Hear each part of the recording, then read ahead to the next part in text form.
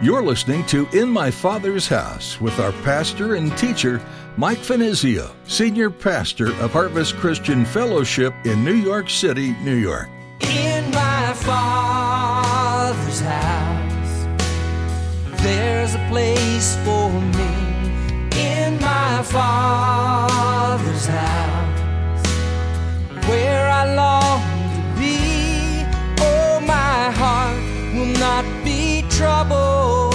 I remember what you said. You'll return that I might live in my Father's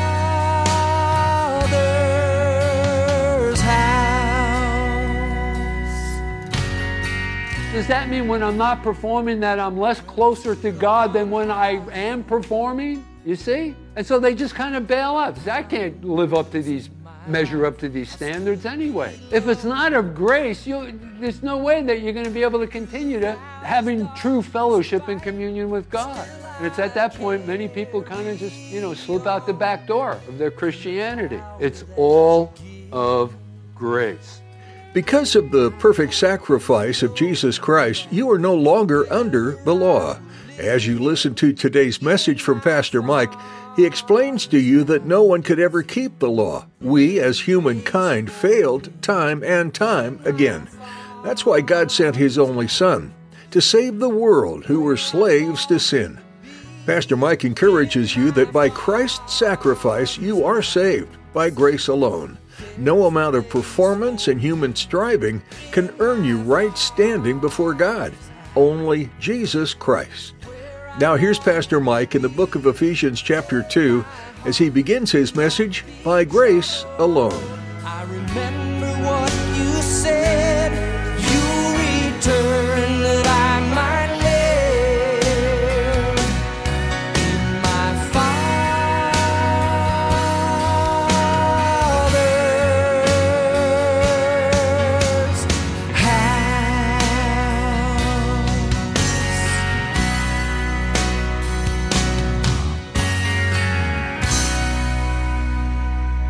We're in Ephesians chapter 2, verses 8 and 9. And this is where we left off last time.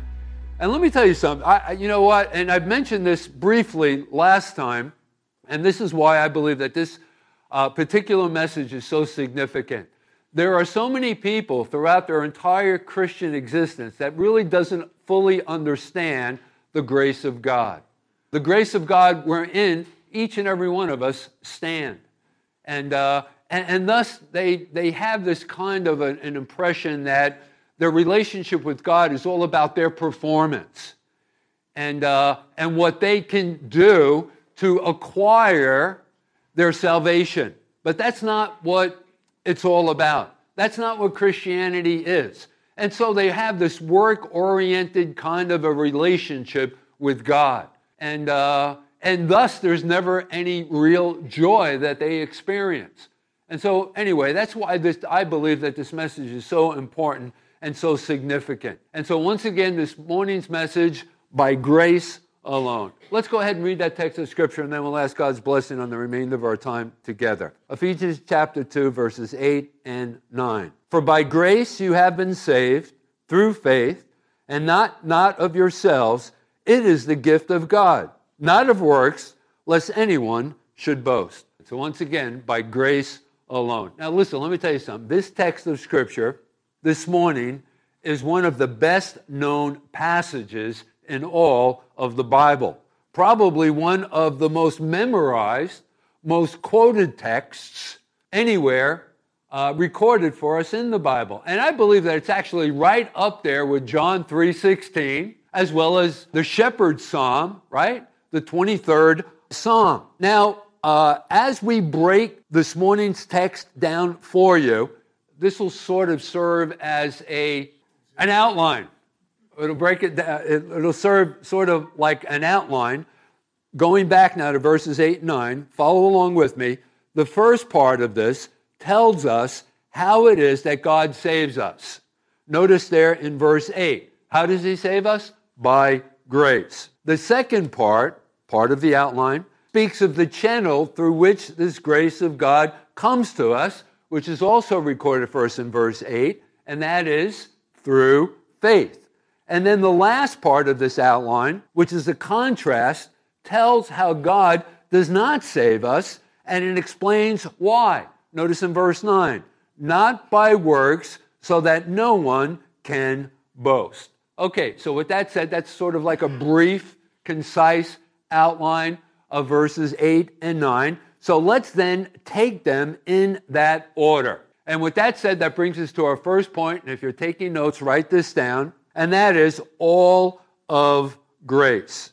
Now, to illustrate this teaching, rather than giving you a theological definition of what grace is, which, as you know, is God's unmerited favor or the kindness and love of God towards sinful men and women, which it is, I rather want to share a story that a fellow who I've referenced before, a tremendous teacher of God's Word, Donald Gray Barnhouse, who was a very prolific writer, one of my favorite commentators, who was also the pastor of the First Presbyterian Church in Philadelphia, Pennsylvania, many years ago. Barnhouse told his congregation when expounding upon this verse. And this is the story that he told them. During the last century, in the worst slum district of London, there was a social worker whose name was Henry Morehouse. Now, one evening, as he was walking along the street, he saw a little girl come out of a basement store carrying a pitcher of milk. She was taking it home, but when she was a few yards from Morehouse, she suddenly slipped and fell. Her hands relaxed their grip on the pitcher, and it fell on the sidewalk and broke. The milk ran into the gutter, and the little girl began to cry as if her little heart would break. Morehouse quickly stepped up to see if she was hurt. He helped her to her feet, saying, "Don't cry, little girl." But there was no stopping her tears. She kept repeating, "My mommy is going to whip me. My mommy is going to whip me." And Morehouse said, "No, little girl, your mother won't whip you. I'll see to that. Look, the pitcher isn't broken in many pieces." And as he stooped down beside her, he picked up the pieces and began to work as if he were putting the pitcher back together. The little girl stopped crying. She had hope. She came from a family in which pitchers had been mended before. Maybe this stranger could repair the damage, she thought. And she watched as Morehouse fitted several of the pieces together until, working too roughly, he knocked it apart again. And once more she began to cry. And Morehouse had to repeat, "Don't cry, little girl. I promise you that your mother won't whip you." Once more they began the task of restoration, this time getting it all together except for the handle. Morehouse gave it to the little girl, and she tried to attach it, but naturally all she did was knock it down again. This time there was no stopping her tears. She would not even look at the broken pieces lying on the sidewalk. And finally, Morehouse picked the little girl up in his arms, carried her down the street to a shop that sold crockery, and bought her a new pitcher. Then, still carrying her, he went back to where the girl had bought the milk and the new pitcher filled. He asked her where she lived. When he was told, he carried her to the house, set her down on the step, and placed the full pitcher of milk in her hands. Then he opened the door for her. And as she stepped in, he asked one more question. "Now, do you think your mother's going to whip you?" He was rewarded for his trouble by a bright smile as she said to him, "Oh, no, sir, because it's a lot better pitcher than we had before." And so that's the story that Barnhouse told his congregation as it relates to when addressing this particular text of Scripture. Okay, so what do we have there in this story? Well, here is an illustration. Think about this. Here is an illustration within this story of the grace of God in salvation. Think about it. The Bible teaches us in the book of Genesis, the book of beginnings, in chapter 1, in verse 26, that we are created in the image of God. Aren't we told exactly that?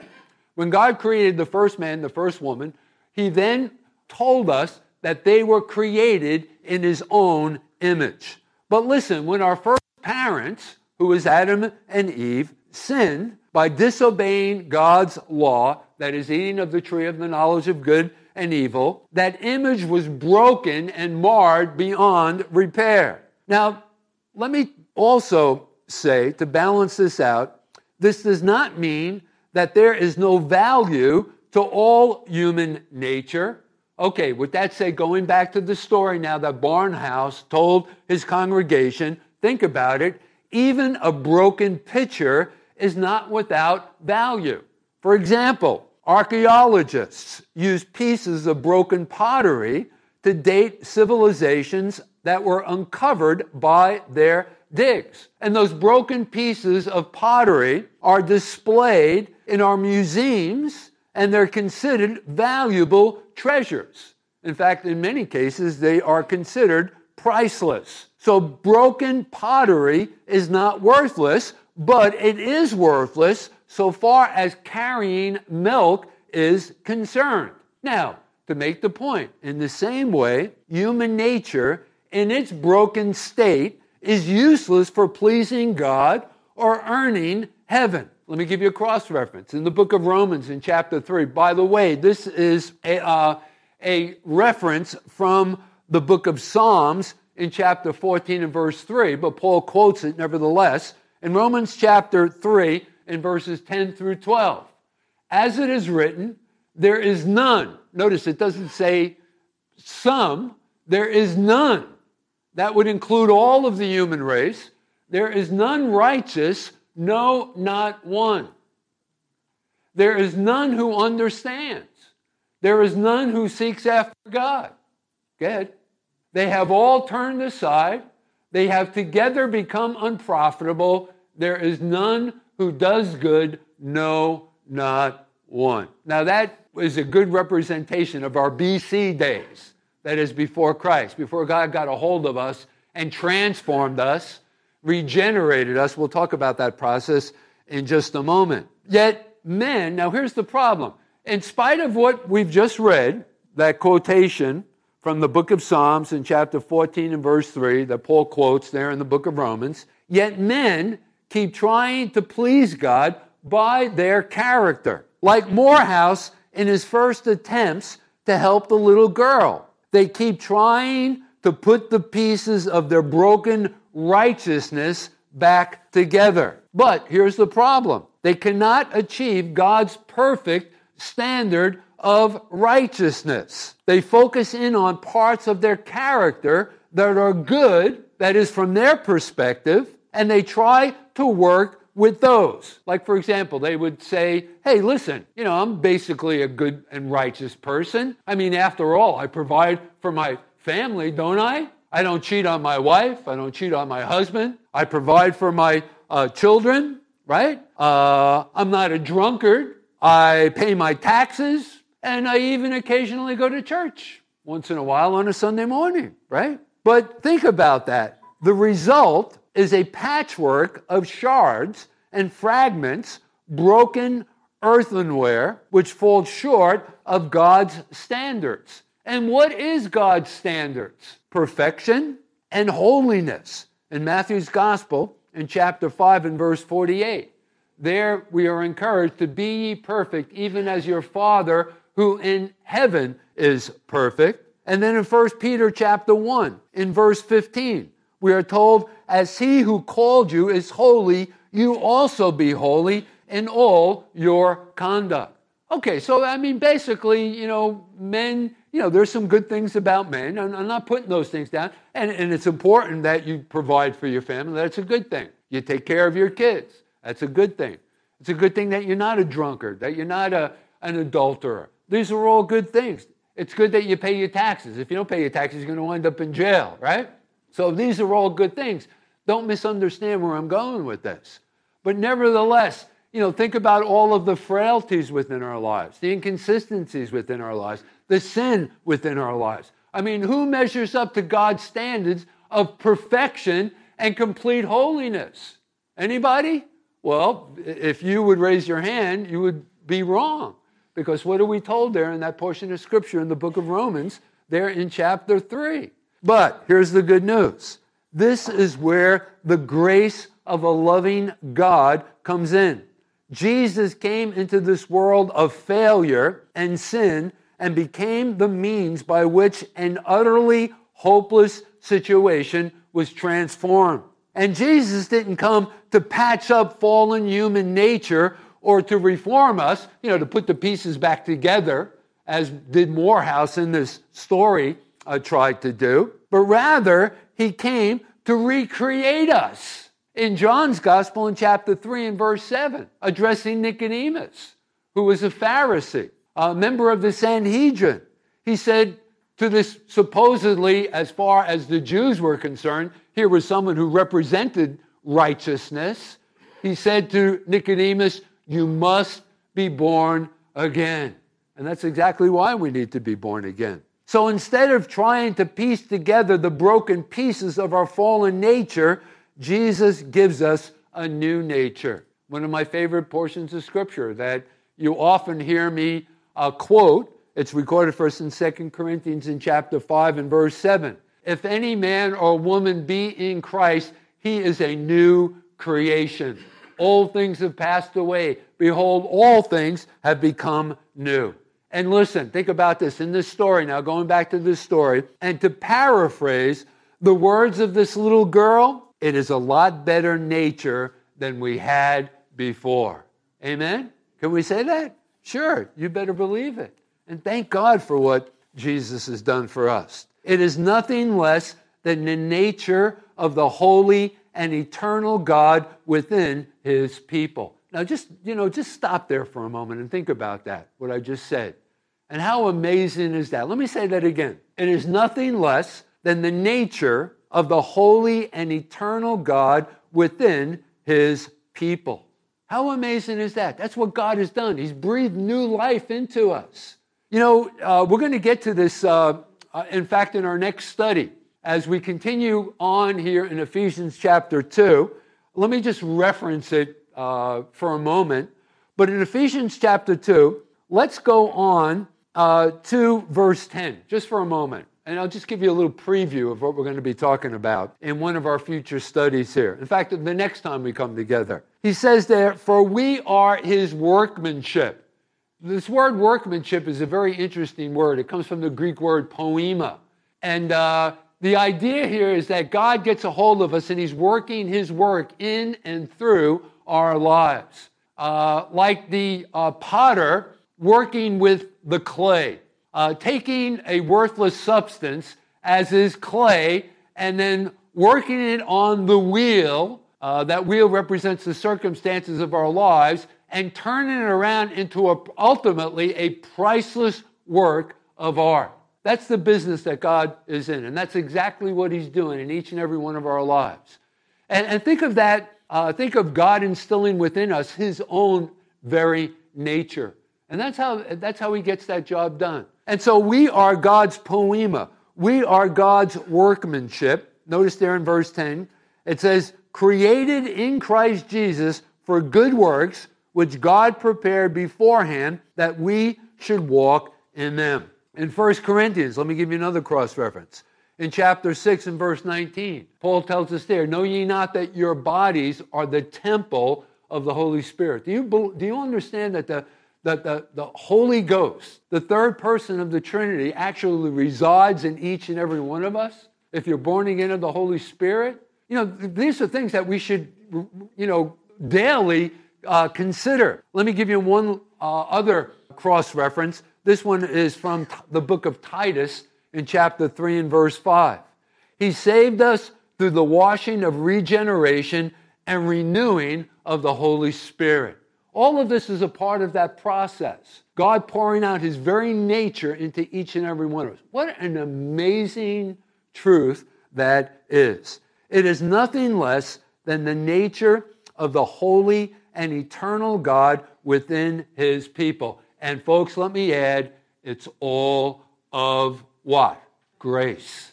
It's all of grace. Even in Barnhouse's story, the little girl didn't do anything to deserve Morehouse's favor in that story. She did not hire Morehouse's services. I mean, she's a kid. She had nothing to hire him with. She did not prevail upon his sympathies. We can imagine how cute this little girl must have been. You ever see a little girl crying? It just kind of breaks your heart. You know, when my grandkids, my little daughters, or when they were little. Well, now they're all grown, but Dakota's still a little girl. When those tears well up in her eyes, and she just gives you that look, and it's just like, oh man, it just breaks your heart. It's really sort of cute, but at the same time, sort of like pathetic. Not that she's pathetic, but the whole situation is so pathetic, right? She didn't prevail upon his sympathies. That wasn't the reason why Morehouse moved the way that he did. Morehouse did what he did simply because it pleased him to do so. He did not expect a reward from the girl's parents, ultimately.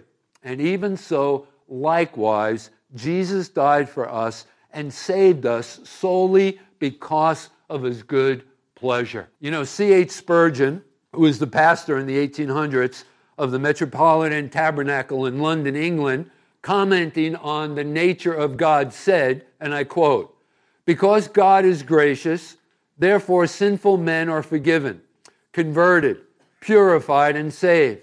It is not because of anything in them, or that ever can be in them, that they are saved, but rather because of the boundless love, goodness, pity, compassion, mercy, and grace of God." Folks, under the heading, all of grace. Do you get that? Do you got it? Listen, if you got it, praise the Lord, man. You have, let me tell you something, you've gotten hold of a very valuable possession.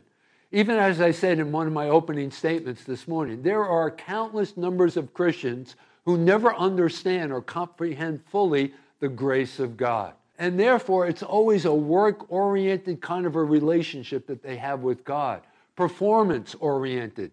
And that's why, a lot of people fail to go on in their walk in their relationship with the Lord, because there are just some times when they can't perform. Isn't that true? So does that mean when I'm not performing that I'm less closer to God than when I am performing? You see? And so they just kind of bail out. They say, I can't measure up to these standards anyway. If it's not of grace, there's no way that you're going to be able to continue to sense the having true fellowship and communion with God. And it's at that point many people kind of just, slip out the back door of their Christianity. It's all of grace. Now that brings us to our second point this morning, and that is, what is faith?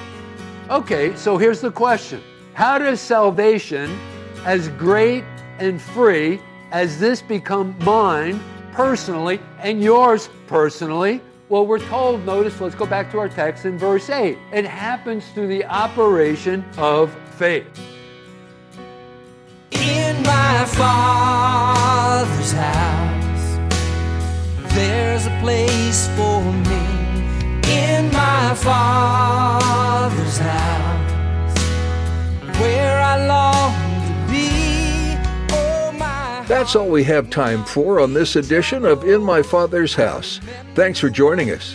Did you know that you can listen to Pastor Mike's teachings on your favorite podcast app? Just search for In My Father's House. Be sure to subscribe and let us know you're a listener in the comments. If you don't have a church that you call home, we'd love for you to join us for worship this Sunday at Harvest Christian Fellowship. You can find all the information you need at harvestnyc.org. While you're there, you can reserve your seat by clicking on Contact and then the Register link. We're located in Midtown Manhattan, and there's easy access from Port Authority on 42nd and Penn Station on 34th. If you're not in the area, or if you're unable to attend in person, we'd still like to have you be a part of our time studying God's Word. We're live streaming our services each week, and you can connect on our website. Again, that's harvestnyc.org. If you'd like to hear today's message again or to catch previous Sunday messages, click on the Resources tab. You can also watch services through our Vimeo link or connect with us on Facebook and Instagram. Links to all of these are available at our website. One more time, that's harvestnyc.org. As we wrap up our time with you today, we'd like to remind you just how much your Heavenly Father loves you. We also want you to know how grateful we are to have you as a part of our listening audience. Thanks again for joining us. We look forward to our continuing study of Ephesians next time, right here on In My Father's House. Where I long to be, oh my heart, not be troubled. I remember what you said.